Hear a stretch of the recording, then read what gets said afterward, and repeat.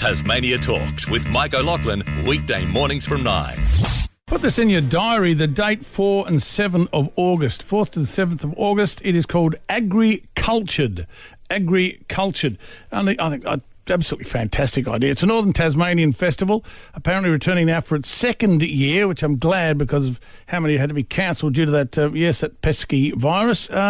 It combines farms and with chefs and artists and musos, composers, and I love that when they say paddock to plate. Well, this is really what it's all about. To find out more, I would like to have a chat to Chair of Agri-Cultured Reference Group, Teresa Chapman. Good morning to you. Thank you for your time.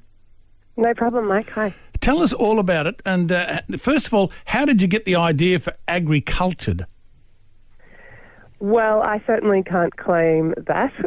I was actually an attendee last year and found myself getting more involved because I loved it so much. I think the idea came about the Tasmanian food sector is such a busy, interesting, creative place these days. And massive. And growing all the time. But everyone tends to operate in silos a little bit, and there's lots of shared passions in the Tasmanian food sector, like sustainability, for example, and being better about waste and circularity.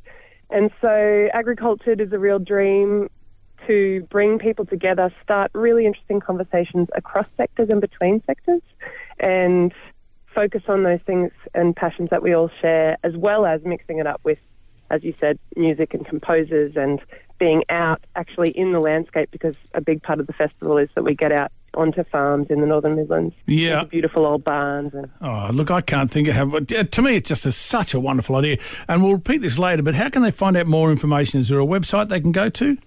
There sure is. There's a fantastic website which is easy to remember. It's just agricultured.com.au. One of the tricks is spell check is always trying to take away that D. So, oh, of course, agricultured, .com.au. Do check it out. We'll repeat that later. It is great, though, isn't it? I was reading, and correct me if I'm wrong, the festival will see over 60 of the country's biggest agricultural and food trailblazers. And when you say trailblazers, explain that.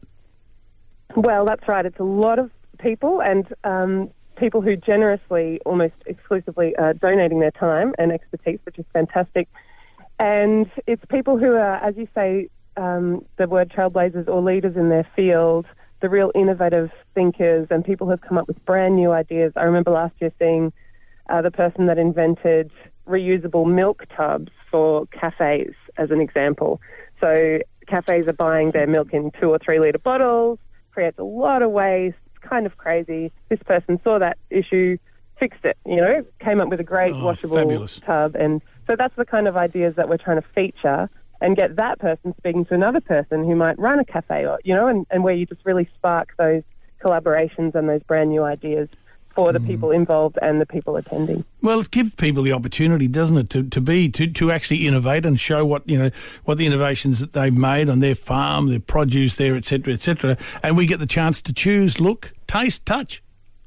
Yes, absolutely, and there's people everywhere across Tassie doing really interesting things, and so being able to showcase them and put them forward is a really great opportunity. Give us a couple of examples of I've mentioned the days 4th to the 7th of August, of where, we'll go to that website again later, but what about where can they go? What are some of the places where they can participate? Well, the focus is Launceston, and so there's 2 main events for the festival. There's Conversations in the City, which is a really dynamic and fantastic event with multiple venues. And you've got to look at this rather complex program. As you said, there's a lot of names and ideas. And you get to choose, you can strategize your day in the morning. We'll all be together in the morning for a bit of a initial event and a welcome to country. Putting Indigenous voices and people at the centre of this event is really important to us. And then we all go off into our different areas of interest, and there's just things happening all over through the middle of Launceston. And you get to go and partake in many different conversations and then come together for food and then go back out, and it's really exciting. And then the following day is called Landscapes of Learning, and that's where we jump in our cars, hopefully, carpooling to create a bit of efficiency and actually drive out into the landscape. And the farming, the Northern Midlands is the farming heart of Tasmania, where lots of food, the world's food and grain gets produced.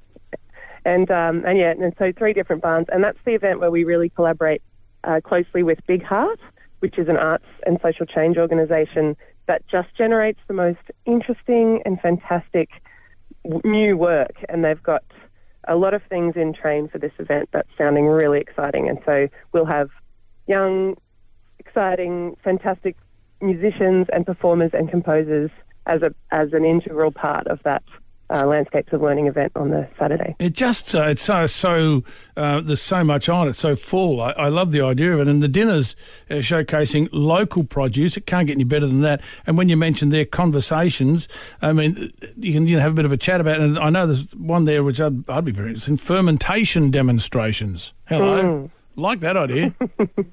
Well, Ferment, Taz, has been a big part of the conception of this whole event, and there's a lot of fun crossovers between fermenting food and fermenting ideas and fermenting business, and it's all part of the mix. There's an awful lot on. What's that website again?